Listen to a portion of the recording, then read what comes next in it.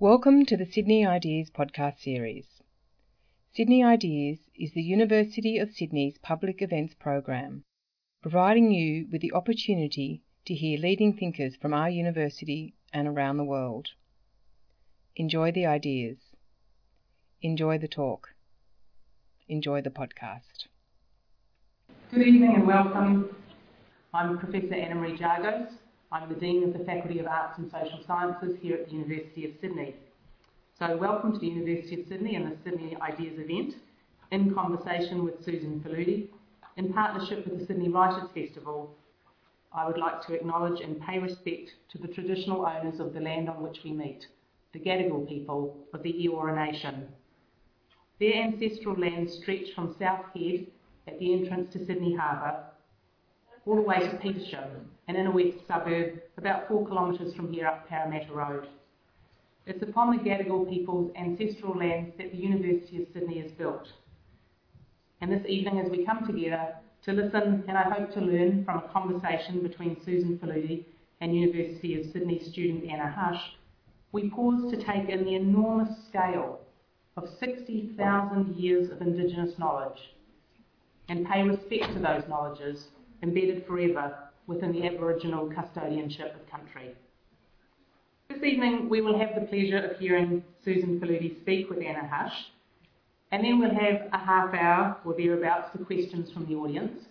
So can I suggest that as you're sitting there enjoying the conversation, you may be also percolating intellectually and thinking about what's something you might be interested to hear a little bit more about. I almost don't have much of a job to introduce Susan, as I know her bio and profile is well known and can attract a large audience even to the back of the business school. Susan Faludi is a Pulitzer Prize-winning journalist and author.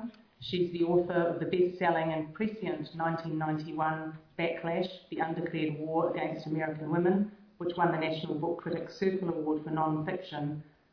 A classic feminist text now, Backlash has been taken up by generations of subsequent feminists, and I think the strength of its work is seen in its kind of persistent value across the decades. Faludi's commitment to thinking incisively about gender is not limited to female subjects, however, as her publication of Stiffed, The Betrayal of the American Man in 1999 demonstrates. In 2007, she published the post-9/11 analysis, The Terror Dream, Myth and Misogyny in an Insecure America, a finalist for the National Book Critics Circle Award for Criticism. And her most recent book, which I'm sure a number of you are familiar with, In the Dark Room, won the 2016 Kirkus Prize for Non-Fiction and was named one of the top 10 best books of the year by the New York Times.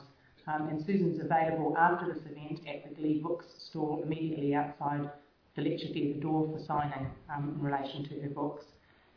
Tonight Susan will be speaking with Anna Hush, a name that's perhaps not so well known to us yet, an honours philosophy student here at the University of Sydney working on identity politics and feminism. Anna is active in feminist politics here on campus and also a prolific writer of articles and student publications on a range of topics from sexual violence on campus to corporate feminism.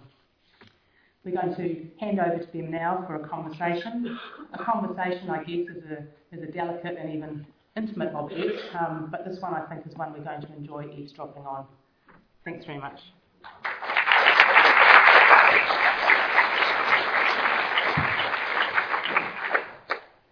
Thank you, Anne-Marie, for that wonderful introduction. I would also like to acknowledge that we meet tonight on Gadigal land and pay respect to the ongoing survival and resistance of the Gadigal peoples of the Eora Nation.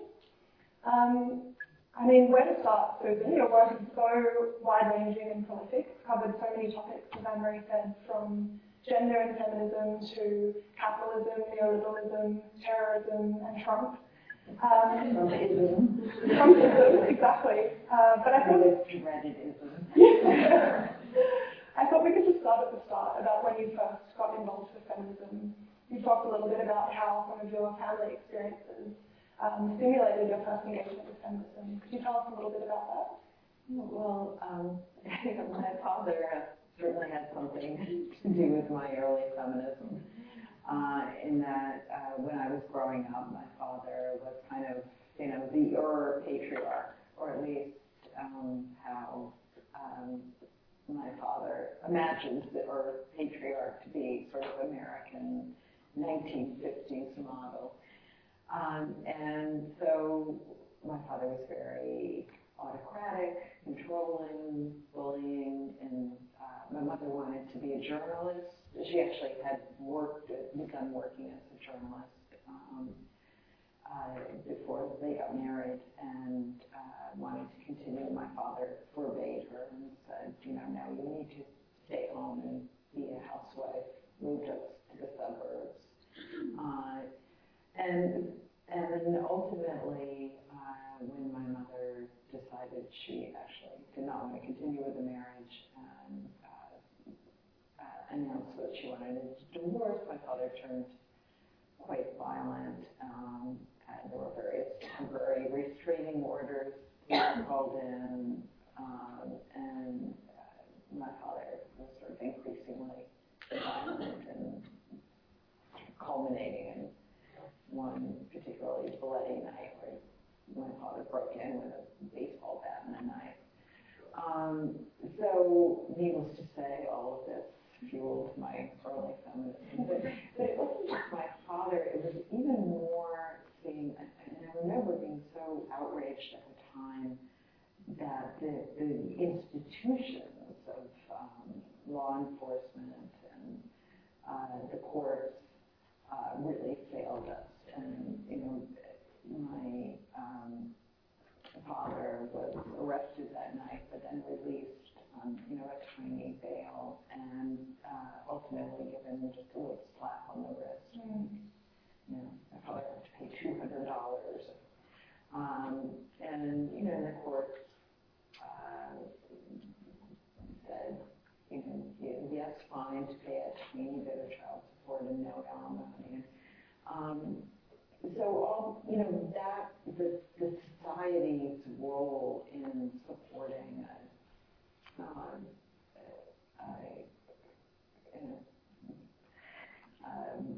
one father's idea of what what the masculine prerogative was, had as much of was as profound an influence on my feminism as my father's individual behaviors.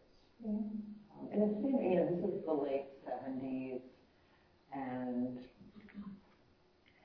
all around me in the suburb, I could see, there were sort of housewives who were rethinking this deal, and in feminism had finally come to the burbs, and my mother was, part of a consciousness raising group, and everything was sort of changing very dramatically. Yeah, it strikes me that it must have been a really difficult and personal process writing that book, which the publishers call a memoir on the back, but it's really so much more than that.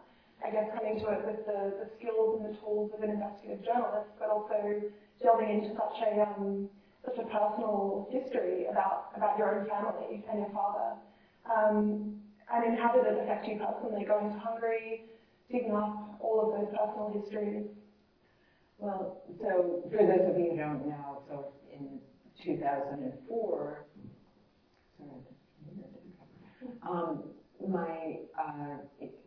so after my parents divorced, my father and I were pretty estranged. We barely spoke to each other for more than a quarter century. And then, really out of the blue in 2004, I got an email from my father saying, "Dear Susan, I have some interesting news for you. I've decided that I've had enough of impersonating a macho, aggressive man that I've never been inside." And the news, which was illustrated with a sort of series of attached selfies, was that my father, without telling anyone, had gone to Thailand to have gender reassignment surgery. And my father, Stephen, was now Stephanie. So after I picked myself up on the floor, and I also should point out my father was 76 years old at the time. And there was no evidence that I, the so-called investigative reporter, was aware of growing up. So I called my father, and to just make things even more complicated, my father was born in Hungary and decided in 1990 to move back to the country that she had grown up in. So this was a transatlantic call, and my father at that point invited me to apply my repertorial skills to her life and said, write my story. So that was the beginning of our reconnection. How this affected me in every way imaginable. I mean, I had to throw out the template I had on my father and on our relationship and on everything I thought I knew about her, and sort of reassess everything from the ground up. My father also had gave me quite a run for my money on the feminism question. When I first arrived in Budapest to see her, she announced that, she put it, you only talk about the disadvantages of being a woman, but I only see advantages. And it's like a total racket being a woman. You just act helpless, and men do things for you. And right at the beginning, right after the surgery, my father was pretty invested in this kind of 1950s ideal of femininity. And so that first visit, my father gave me the kind of grand tour of, her Doris Day wardrobe and a collection of makeup, and we were discussing hair products and stilettos, and that is so that we had many arguments over what our contrasting views of what a woman's experience really is. And that we can get into later, I suppose. I mean, that changed over time. Ultimately, my father, sort of put aside a lot of this sort of caricatured persona as she became more comfortable with herself. So in the long run, the experience really affirmed my fundamental belief that gender is on a spectrum, or and it's infinitely varied, and that we're all more complicated and more interesting than the sex roles that society imposes on us. Absolutely. And the book comes out, I think, at a really opportune time where the tide is really turning on trans issues. Everyone's talking so much more about what gender identity means, realizing that, as you said, it's much more kind of messy and complex and fluid than a simple binary or than biology. And it's remarkable how fast that's changed. Yeah. I mean, when I started on this journey in 2004, it's sort of night and day. I mean, nobody in the mainstream really, had a clue, and I couldn't predict in 2004 that we'd be, thankfully, along the way, hardly enlightened entirely, but that there's been a dramatic change and beginning of openness in the last really 3 to 5 years. Yeah. Now it's only been a year or so ago that then President Obama was talking about trans rights, and Hillary Clinton on the campaign trail was doing the same. Not so much Donald Trump, although he tends to be pals with Caitlyn Jenner. Yeah, it seems that there's, especially in these kind of early days, I guess, there's such a pressure on people writing about trans issues or on trans people who are representing their own lives and stories to be fully representative of the whole kind of spectrum of trans experience. When obviously, I mean, that's quite impossible for a single story or a single narrative to do.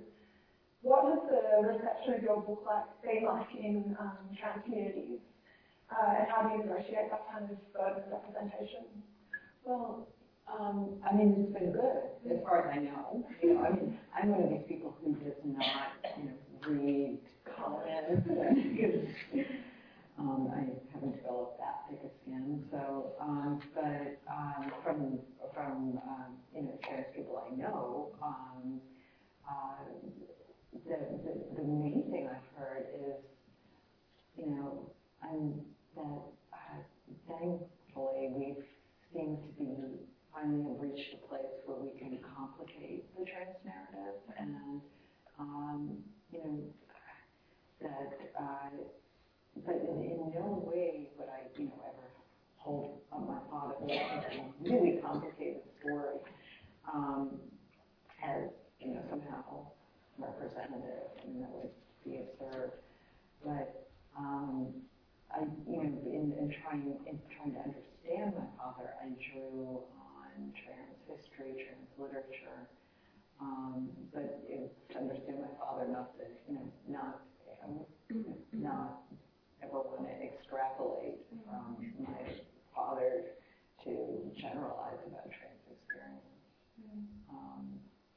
But I think it's important to reach a point where we can tell these stories without having to worry about, we can't talk about someone's complexity because then they won't be a poster child for the movement.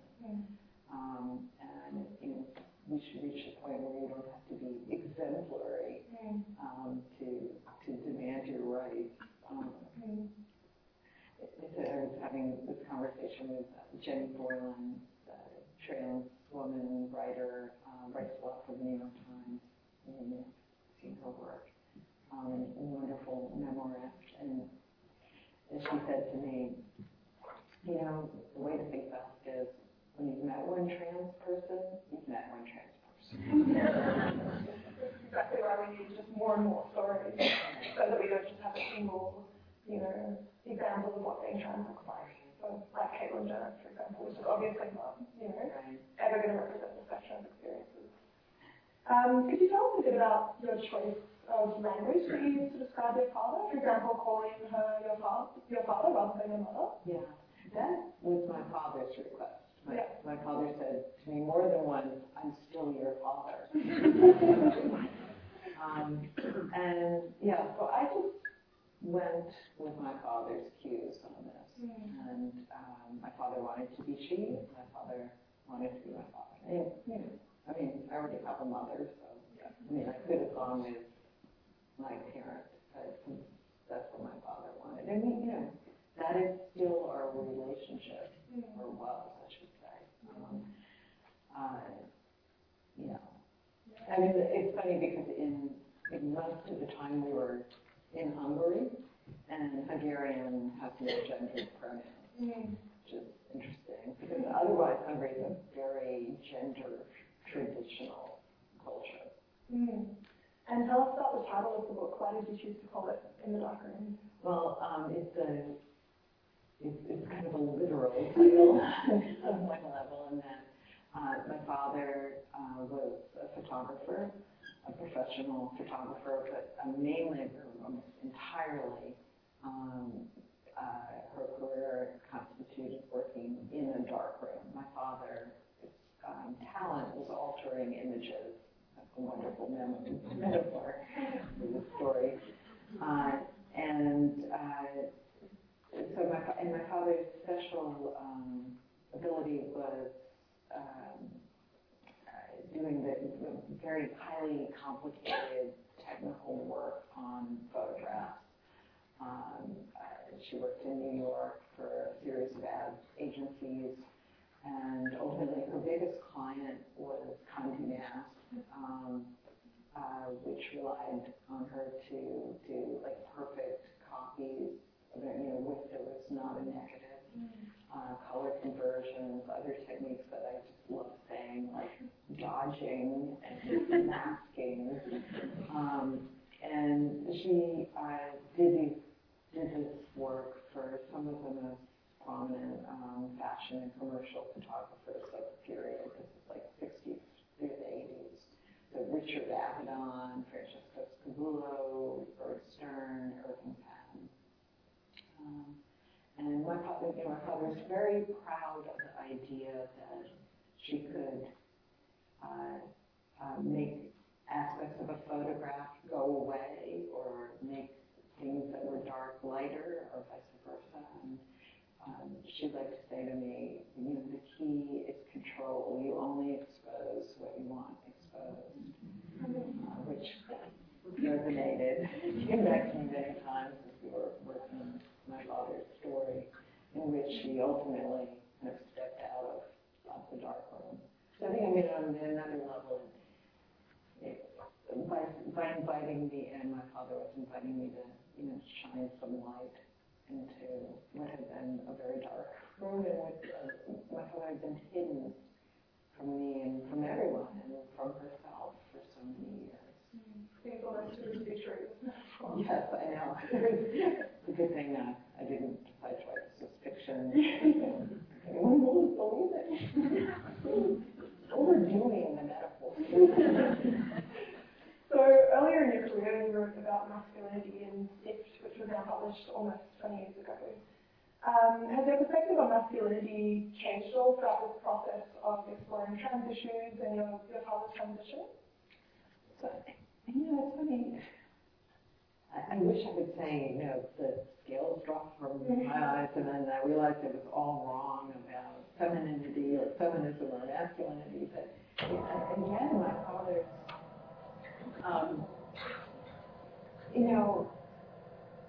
the big sort of, I don't know, revelation, but the sort of conviction I came to in working on Stift, the book on masculinity, was what a burden the whole idea of masculinity is for men. And some of my loyal readers of Backlash were irritated that I turned my attention to men. When I was traveling around after it came out, people would say, why didn't you just write Backlash too? Like, who cares about that? But, I think in a funny way, and at some varied level, I must have been aware of my father's own sense of being just stifled by this kind of hyper-masculine mold he felt he had to wear.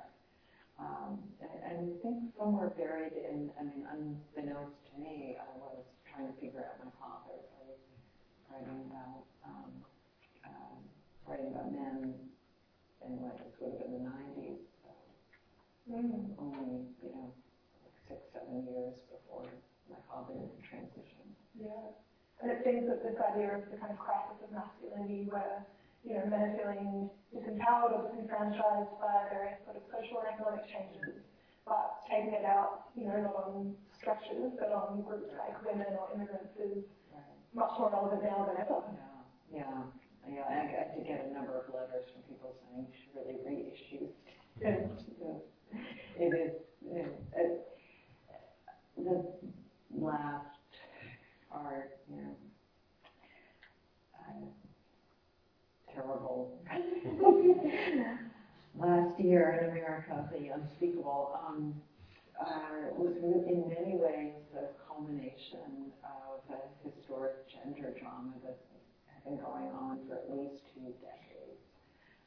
And I remember when I was working on Stift, how many of the angry white men I interviewed would, at some point in the conversation, no matter what we were talking about, we'd suddenly, drop into this rant against Hillary Clinton and how she was Lady Macbeth and the Antichrist, and there was this was the beginning of the right wing in the U.S. pushing, sort of manipulating some in a particular demographic of men to lay their troubles at the doorstep of minorities, of women, of immigrants. And then fast forward to last year, where we really were seeing that in extremists with this kind of hyper misogynist display. Trump, channeling angry white male fury, and specifically as the symbol of feminism to many of these men.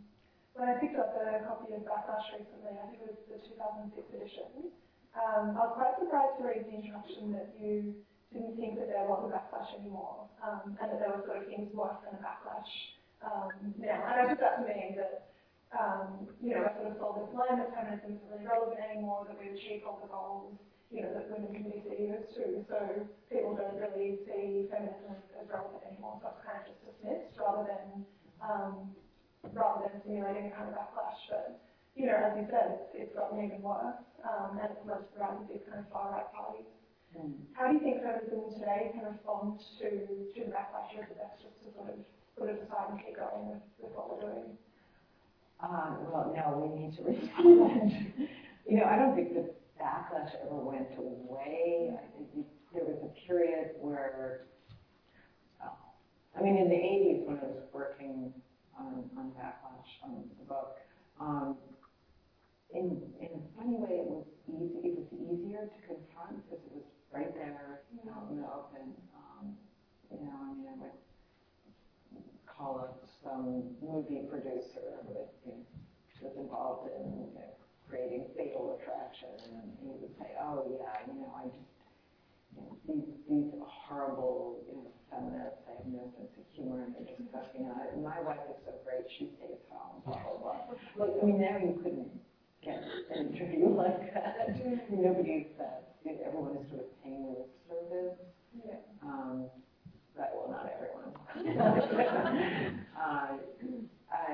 So they've sort of gone underground, and then you've got anti-feminists who are using feminist language, and you have the anti-abortion movement talking about, now we're actually on the side of war, just trying to protect women from being victimized, and we're trying to empower them. You've got, of course, the consumer culture saying that women, express yourselves by getting Botox or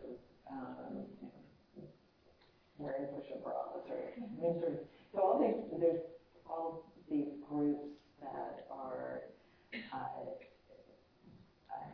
actually intent on putting women back who have embraced the rhetoric and are using that as part of their strategy. And then you've got in the last year,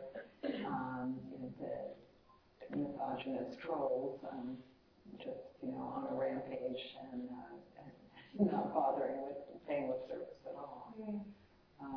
So yes, I think it is long past time for a feminist to say, no, this is what feminism means, and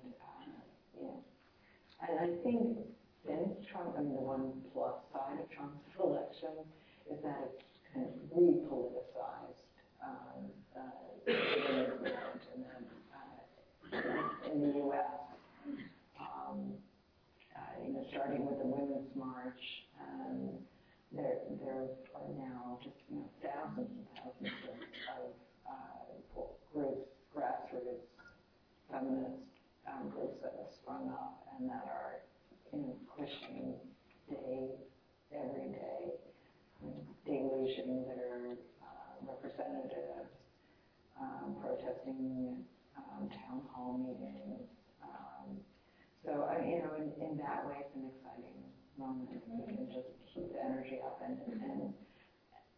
understand that there isn't going to be like one knockout strike. It's not like, okay, we had a women's march and we can go home. It's going to be a huge fight. Absolutely. And for the same issues that we were fighting for, or that you were fighting for 30, 40 years ago. And I mean, who knew that we would be at this point with reproductive rights, which is barely hanging on. Yeah, last week here in New South Wales, the Parliament voted to keep abortion in the Crimes Act, which was pretty shocking. Yeah, and I mean, it's difficult. Talking about the internet in the role of the backlash, but also in spreading feminism. It's kind of a double-edged sword, because I think when the backlash moves online, the need trolls can kind of be anonymised and even more vicious and vehement. That's, obviously a really awful thing. But the internet also, I think, plays a role in the sort of corporatization and consumerist feminism that we see today. How do you think we can get back to, I mean, you talked a little bit about it, but how do we get back to these concrete social, political, economic issues rather than this kind of consumerist feminism for the brand type? Right. Yeah. I think we're actually at the point, I mean, there was a period in the last, I don't know, decade really of thinking about, feminism got into the weeds of, well, is Beyonce or Taylor Swift or Katy Perry, who is the, and should our pop stars be, talking about feminism, and it's the Dove soap ad, is that feminist or not? I mean, there was a lot of kind of a silly season. That, burned away overnight on November 8th in the U.S. And I'm just not even hearing that kind of talk anymore. Also, before the election, we went through the kind of lean-in feminism. There was a lot of focus on sort of empowering the 1% women, and a lot of focus on kind of getting ahead feminism and fixation on the sort of subjects that are important, such as getting women into the boardroom. But that's all that's discussed is looking at how you can have it all, and between Sheryl Sandberg's Lean In, Anne-Marie Slaughter, talking about the difficulties of having a high-level job in the State Department, and very little conversation about working class women are just women who are just struggling, which at the same time the women's poverty rate was at record levels. Occupational sex segregation was on the rise. Big, yawning, increasing gap between working class women success rate economically and women who are college educated, and none of this was getting discussed. So, I think that's a key place to focus, is just on the bread and butter issues that all women are facing. Yeah, I definitely agree. And what do you see as the role of journalism, in particular feminist journalists, in sort of setting that agenda and steering the conversation in the right direction? Well, I mean, one of the plus sides of the internet is that it is created a bonanza of feminist journalism, and lowered the anybody can set up a website, and there's less of a bar. The downside is anybody can set up a website, and young feminists who on the blog sphere have been viciously attacked, and it's very different than having the protection of when you're working for an establishment newspaper or broadcasting organization. So the kind of Wild West frontier aspect of the internet has been a mixed bag for women. But on the other hand, women can really, feminists online can really fight back quickly, can organize quickly, and can give the trolls a run for their money. Absolutely, and it seems like the internet will be such an important space of resistance in the Trump era when there's increasing scrutiny and manipulation of media outlets. And I think also being a journalist for so many women is a way of finding your voice, of gaining power and authority. It certainly was for me. When I look back on, feminists historically, an outrageous number of them were journalists, and I don't think that's a coincidence. Absolutely. I think we're running out of time for our conversation. We might move on to the questions from the audience.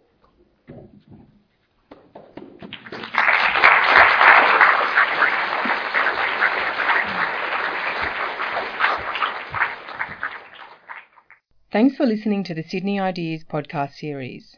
For more information about our upcoming events or to listen to more podcasts, head to sydney.edu.au/Sydney_ideas.